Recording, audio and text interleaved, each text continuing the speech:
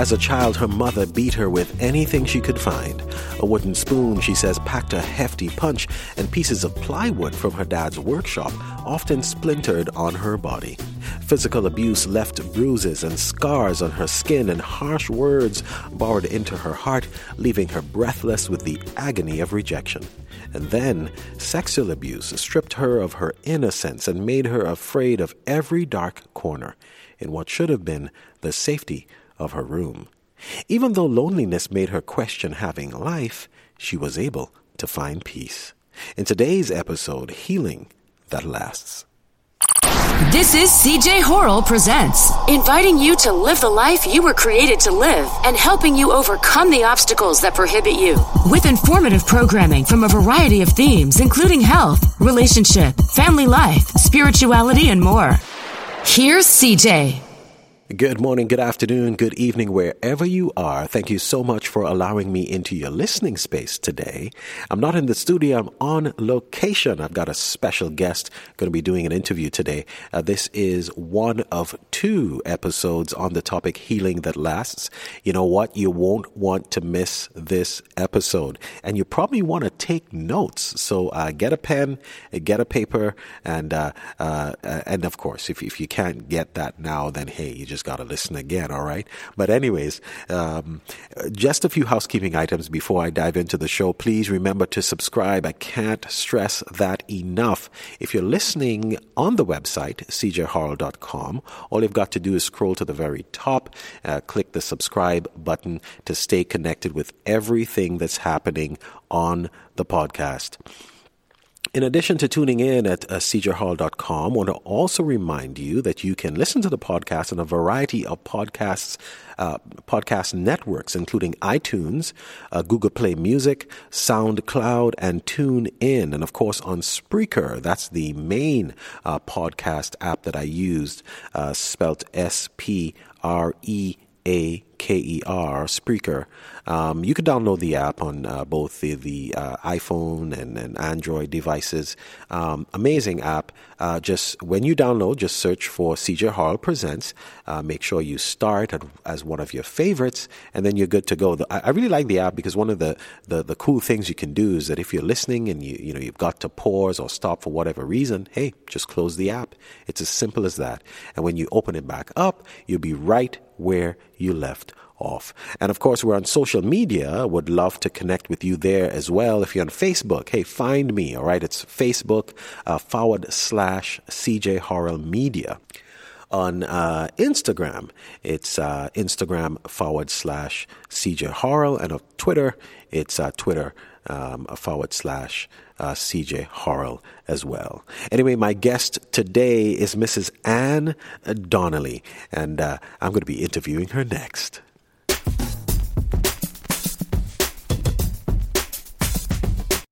Well, as I said, I've got a very special guest on the program today, and my guest is Mrs. Anne Donnelly. Now, let me just say a few things about her. She is, first of all, a very, very dear friend. She is my business partner, and as we like to say as well, she is my sister. We don't have the same mother, but we have the same Heavenly Father. But of course, Anne and I have been working together for a while now as we try to do our best to help people take the next step in their lives. And she's promised to continue working with me. We have some exciting things coming up, which I'm sure you're going to hear about. And of course, you got to subscribe. So I'm sure you're going to hear about that. And we're going to talk a little bit about that on the podcast. But before I go further, and for the record, could you please verify everything I've said by yes or no, please? We're recording this for the record. Go ahead. Yes, CJ. Thank you. You can't back down now. It's recorded. I have it on tape, and we've got listeners that can verify that we are partners. Yes. And that we are working on a few things. Yes. You've allowed, and you're going to tolerate me. And am I only allowed to say one word on this podcast? No, but that what you just said was the most important word? Yes. Right. But anyway, I had to do that. I got to get, That's I'm okay. just so privileged. Oh, listen to be you. working with you. So I've got to make sure that you stay committed, because I don't think we signed any contracts. You see, so no, just handshakes.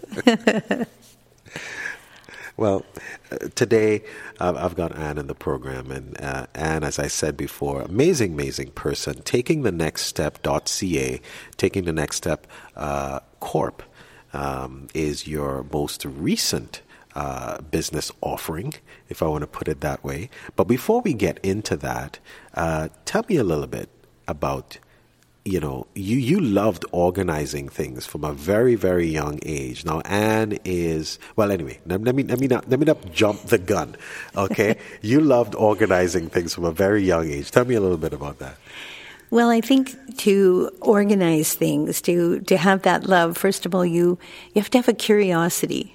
And I think I came into the world with curiosity. I walked at 9 months. I wanted to touch everything and see what it felt like and smell it and understand it. There's a story my mom used to tell about when I was about 3 years old. She'd made this beautiful little white sunsuit, and it had a red trim on it. And we were going out, and she got me all cleaned up, and I had curly little blonde hair. And so I was allowed to go outside. And the next time she saw me, our driveway was covered with cinders, black cinders with black dust, which was now all over the sunsuit and all over me. And I was eating them because I was just curious. And so I think that curiosity has really paid off for me, because in trying to understand how things fit, how they go together, how we can make them better. When I was growing up, I might have wanted to be an engineer, to make sure that things had firm foundations and all the bolts were put together and everything stayed together and you made something better. Mm-hmm. But that really wasn't encouraged when I was growing up. And so I started to look at relationships. How can they work better? What tools do we need to make sure? But I don't know, I guess if that helps. I do have another story that happened a little later than being a child. Mm-hmm. I was 19, mm-hmm. and I read the book written by Dale Carnegie, How to Stop Worrying and Start Living. Mm-hmm. And one of the techniques is when something happens, you look at the worst thing that could happen as a result, mm-hmm. and you accept it. And then you start looking at the strategies that could just make the whole event come out better. You've already accepted the worst that can happen, so now you're looking for the ways to make the best happen. Mm-hmm. And I took that so to heart, and I learned to do it very fast. I learned to be able to come up with 4 or 5 different solutions in a very short period of time. And that's what strategic planning is all about, too. And now, before we get into your first, hearing a little bit about your first company that you started called Strategies, tell me a little bit about how the 100-piece puzzle that you talk about often as a child fits into your whole desire to help people and to strategize and to, Well, I love puzzles. Mm-hmm. And the thing about it is that when we're caught up in events that happen, often we have so much emotions and feelings attached to that, it's very difficult to look for a logical solution. Mm-hmm. So I created this idea that my life is like a 100-piece puzzle. And often a lot of those pieces are fitting just fine, no problem. But sometimes there'll be an eruption in an area. Mm-hmm. And so if we can take those pieces out and start to logically look at why that happened, what are some of the things we could do, it helps to keep the emotions away from the situation somewhat, and we can have a much better outcome. So I just look at it as, so sometimes I'll just say, oh yeah, I got an eruption over here. I better just look at those pieces. What's going on? And tell me, and all of this you discovered at an early age. You had a fascination with at an early age. How did that then shape the first two companies you started? You had Strategies and then Warner McAfee. Were they both different or? Well, when I started Strategies, everything we do requires a strategy. We have some plan. We have to have a plan, a strategy. Is that a conscious, and unconscious reality? Well, like it just dawned on me to ask that. You said everything we do, we have to have a strategy. Well, are we always conscious of that strategy? I'd really have to think of that, but I know that I think most of the time we are conscious of it. If I was going to the store now, I'd have a plan to find my car keys and make sure I have my wallet and a list of things I'm going to buy, and I'd get to the car and I'd try, plan my route there. I guess the reason to just jump in with that question, That's I guess okay. the reason I asked, in the previous episode, I was talking about, being intentional about certain things at times. And sometimes I think we have things that are hardwired in our minds that we do, not realizing that we have had a pre-strategy in place. Yes. And we're kind of slaved to that. Yes. That's why that popped into my mind. But anyway. And that is true because, if we look at in a relationship, for instance, someone could say something and we almost have a hardwired response. We're not even thinking about how we should stop and think about who we are and how we really want to approach something. Mm-hmm. Strategies has had that framework, and that same framework went through Warner McAfee Inc. and is in taking the next step, and that is to stop and define what's going on, to define the situation, the event, to even define how we feel about it. So often we just have this automatic response. And then to look at what our plan should be or our strategy, and then how would we actually implement that. And then the exciting part when we've done that work is just to discover what a great result can occur because we've taken the time. So a lot of this strategizing, you did that with businesses at first. Was it always Yes. businesses in the beginning and then Yes. on an individual basis with families after? Yes, and why it went from Strategies to Warner McAfee Inc. is as the company, as Strategies grew, there becomes the liability if you're not incorporated. Mm-hmm. And so that's why I became incorporated. And then there came a time when I said, I had done strategic plans for businesses.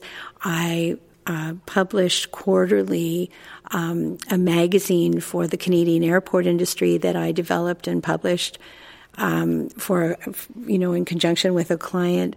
I did financial strategies. I did marketing strategies. I did all sorts of them. And there came a time when he said, I love doing this. It's logical. Mm-hmm. It's fun. Mm-hmm. But I couldn't see where I was benefiting people. Mm-hmm. And it's really people that I have the great love for, especially people who might have had a childhood like mine, that there's some tools that could really help them to make sure that the pieces in their 100-piece puzzle aren't erupting. Mm-hmm. Now, I've had the privilege of getting to know this Anne, the Anne that was heavily involved in helping people grow and, of course, taking the next step, which is what it eventually evolved into, which I have an opportunity to be a part of. Yes, so as my partner. And that's what I know about you. You've always been like that, very passionate about people and helping them take the next step in their lives. However, you didn't have a good start. I kind of mentioned that in the introduction to the podcast today, and I kind of wrote it down this way in my notes: not the best start. Tell me a little bit about your childhood. Well, there was a lot of fighting between my parents. There was a lot of violence. I was the firstborn, and there's a lot of evidence that in families there can be the scapegoat child, and that was definitely me. If something wasn't working right anywhere, it seemed like somehow I was the one who was at fault or who received the punishment. The year I was 14, I was beaten every day. I kept track. And as you mentioned, plywood, wooden spoons, whatever was close. When I was 15, I remember lying in bed awake and knowing that my mom had the shotgun pointed at my dad and was threatening to kill him. And she threw the gun on the floor. I could hear it fall, and I heard a coffee cup smash against the wall. And the next thing I knew, my dad was throwing my mom off the back porch. And so, there were just a lot of things. But when you talk about, how I came to be here now, I went to university only when I was in my mid-20s, and I took a psychology course, and the professor asked us to write about our life to date. Well, I wrote about my life, CJ. And he gave me a very good mark, but he wrote on my paper, I'll never forget, he said, you have a 95% chance of ending up just like your mom. And this little girl who started off with all her curiosity and all her determination to, stick to things, said no. No. And that, I think, truly started my quest to learn everything that I could. And to, I'm really a lifelong learner, that's for sure. But everything that I could learn to make a difference in my life, but not just my life, other people who might have been caught in the same kinds of situations. And just for the record, you mentioned sexual abuse, but that happened much later in life that I learned about it. It happened when I was a child. Explained a lot of things when I finally understood what had happened to me. But wow.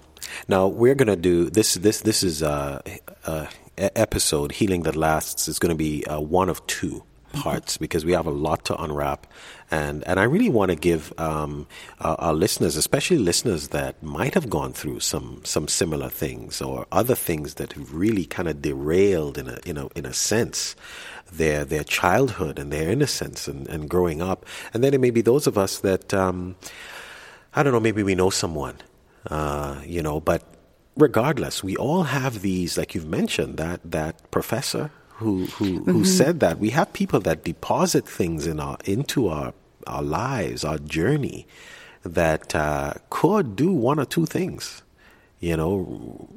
Reinforce a positive path or throw us down another path. What did that moment mean for you?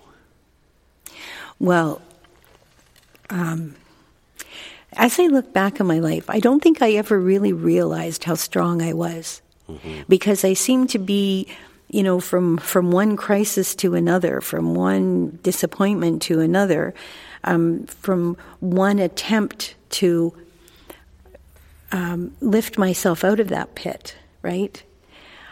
So in that moment, I think what I know what I felt, and that was, I'm going to beat this. I am not going to be beaten anymore. I'd already had a lot of that, but I'm not going to be beaten by my childhood or the abuse that I felt. And even later, and many years later, when I really had the first memories of childhood sexual abuse, I had that same feeling. I will not be beaten. Tell me a little bit more about growing up and rising above those challenges, what are some of the life lessons that you brought into the I guess, your determination to help others?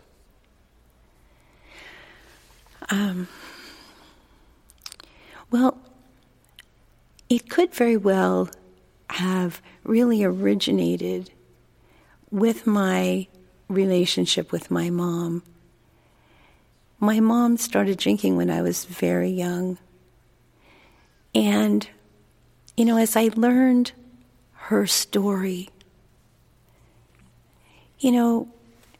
she had a sad story. Mm-hmm. And there are books out there now that we can read that say, who we are, we pass on to our children. Mm-hmm. And so she knew a certain way of interacting, and so she had learned that, and so that's how she interacted with me. I think that I was very caught up in the idea of how can I improve my relationship with my mother? Mm-hmm. Because when then just looking at the world, it's not hard to find people who are hurting just like I was hurting. Mm-hmm. And if we don't have the tools, I've been very fortunate, CJ. I have been able over the years to find sources that poured truth into me, that poured tools that showed me, because that's been the biggest thing I have found, that when we don't know what to do next, mm-hmm. and we are stuck, mm-hmm. depression, mm-hmm. possibly eating disorders, all sorts of things start to happen because we're stuck. Mm-hmm. And so I do want to say, at the end of my mom's life, I cared for her when she was dying with lung cancer that metastasized to her brain. And it was about 3 weeks before she died. She said, I can see now we could have been friends all these years. Mm-hmm. So in the end, there was a good ending. Yeah. And I think that's the thing. That's the thing about taking the next step.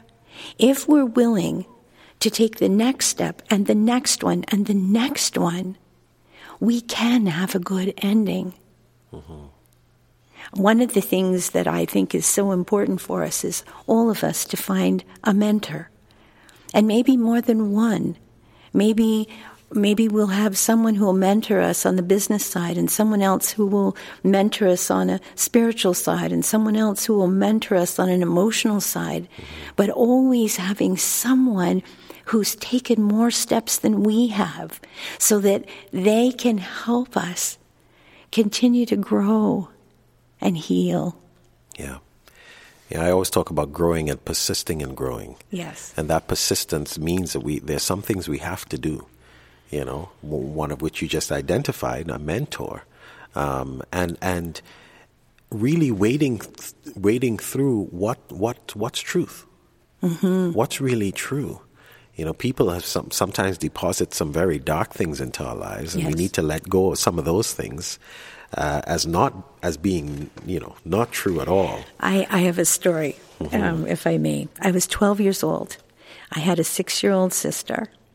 My mom was making Christmas dresses for us. Now, first of all, the dresses had white backgrounds, but my sister's dress had these beautiful aqua-colored polka dots, mm-hmm. and mine were gray. My mom did our hair, right? And, of course, those were bobby pin days. There weren't rollers, so however those bobby pins went in and those curls went in, however they would come out. And I had shoulder-length hair, and I'll never forget this. So my mom got us all dressed. Our hair is done. She stands us up for the picture. She's about to look through the viewfinder, and she looks at me and she says, "It doesn't matter what I do, you still look like a bull in a china shop." Now that was her opinion. Mm-hmm. And it took me till I was 12. Mm-hmm. It took me till I was about 28 to realize how athletic I really was. Mm-hmm. I played sports in those intervening years, but I always had a clumsiness. Like I was the person who'd get fouled out in the basketball game, because I was really trying hard, right? But her opinion became my truth. Mm-hmm. And so many of us, when we start, if we really will look and really examine beliefs we hold, oftentimes it's just someone's opinion. Mm-hmm. Not truth at all. Wow. There's so much more we're going to explore with Anne. Thank you so much, Anne, for sharing. Straight ahead on the podcast, we've got the 10 spot, my quote for today, final thoughts, and of course, the Q&A and tech review. And of course, in episode number 2, we talk again with Anne, my special guest. We're going to explore some more. We're going to talk about where she is now, what she's doing with taking the next step. As a matter of fact, can you just give us a sneak peek? Tell me a little bit about taking the next step. Well, taking the next step is all about helping people define where they are, devising a plan, helping them implement it, and then discovering the great joy that exists in taking that next step and looking at what the next step is going to be, too. Awesome. More in just a bit. You're listening to CJ Horrell Presents. Straight ahead, listener Q&A and today's tech review. In every edition of the podcast, I'd like to give you an opportunity to send me your questions. Now, it may be about a previous episode or some randomly thought of question you'd like us to explore. Whatever it may be, know that I want to hear from you. Now, today's question honestly comes from me. I want to explore how to separate opinion from truth, and that's in light of my interview today with Anne. According to Webster's dictionary, a fact is anything that is done or happens, anything actually existent, any statement strictly true, steeped in reality. For example, the house was painted on the 24th, 2017.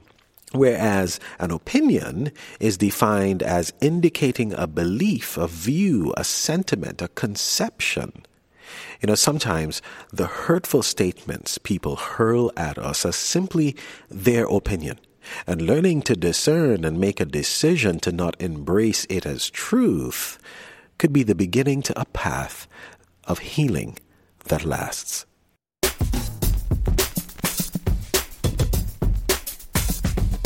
Today's tech review is a spotlight on healthychildren.org, and the resource link is on my website under today's episode, Healing That Lasts, so make sure you check it out. In a world where children are growing up digital, it's important to help them learn healthy concepts of digital use, and you can find some really interesting tools on healthychildren.org. As useful and as much as we have become dependent on media, the effective use of media is only achieved when media works for you, within your family values and parenting style. When used thoughtfully and appropriately, media can enhance daily life. But when used inappropriately or without thought, media can displace many important activities such as face-to-face interaction, family time, outdoor play, exercise, unplugged downtime, and sleep. Make your plan at healthychildren.org/media use plan. By creating a personalized family media use plan, you can be aware of when you are using media to achieve your purpose. Now, this requires parents and users to think about what they want the purpose to be. The tool at healthychildren.org/media use plan will help you to think about media and create goals and rules that are in line with your family values. To make your family's media use plan, visit healthychildren.org/media use plan today and start by entering your family's information. Now, the information will remain private and confidential. Make your media plan work for you. Welcome to the 10 Spot. today's inspirational quote and final thoughts. What's the driving force in your life? What's stopping you from taking the next step in your life or propelling you forward to be the best you can be? Everyone is driven by something, and that thing tends to guide your thoughts and actions. It controls and directs you, especially when your will or character is tested. Some of us, unfortunately, are manipulated by memories. Your past controls your future, and sometimes you're unconsciously sabotaging your own success. For example, some hold on to their hurts and never get over them, rehearsing it over and over in their minds and never forgiving themselves or others. Some miss great opportunities because they're afraid to venture out, playing it safe and avoiding risks. Some, the desire to acquire becomes the whole goal of their lives, thinking that having more will make them happy, desiring to feel important and secure, never realizing that their possessions provide temporal happiness at best. Others live their lives trying to earn the approval of an unpleasable parent or girlfriend, boyfriend or spouse, always following the crowd and getting lost in it, driven by peer pressure. If you want your life to have impact, if you want to be the best you can be, you have to focus your life. You have to question and evaluate the things that influence you the most, the things that drive you, to determine if they're really feeding you or sucking you dry of your potential. No matter who you are, you were created to leave your mark, created to have an impact, created for a purpose. You're no accident. As you think about how uniquely created you are, what areas of your personality or physical appearance are you struggling to accept? I want to hear from you, and I want you to know you're never alone. My quote for today as I wrap up this edition of the podcast is by Billy Sunday. Quote, "More men fail through lack of purpose than lack of talent." End quote. Until next time, remember to grow and persist in growing.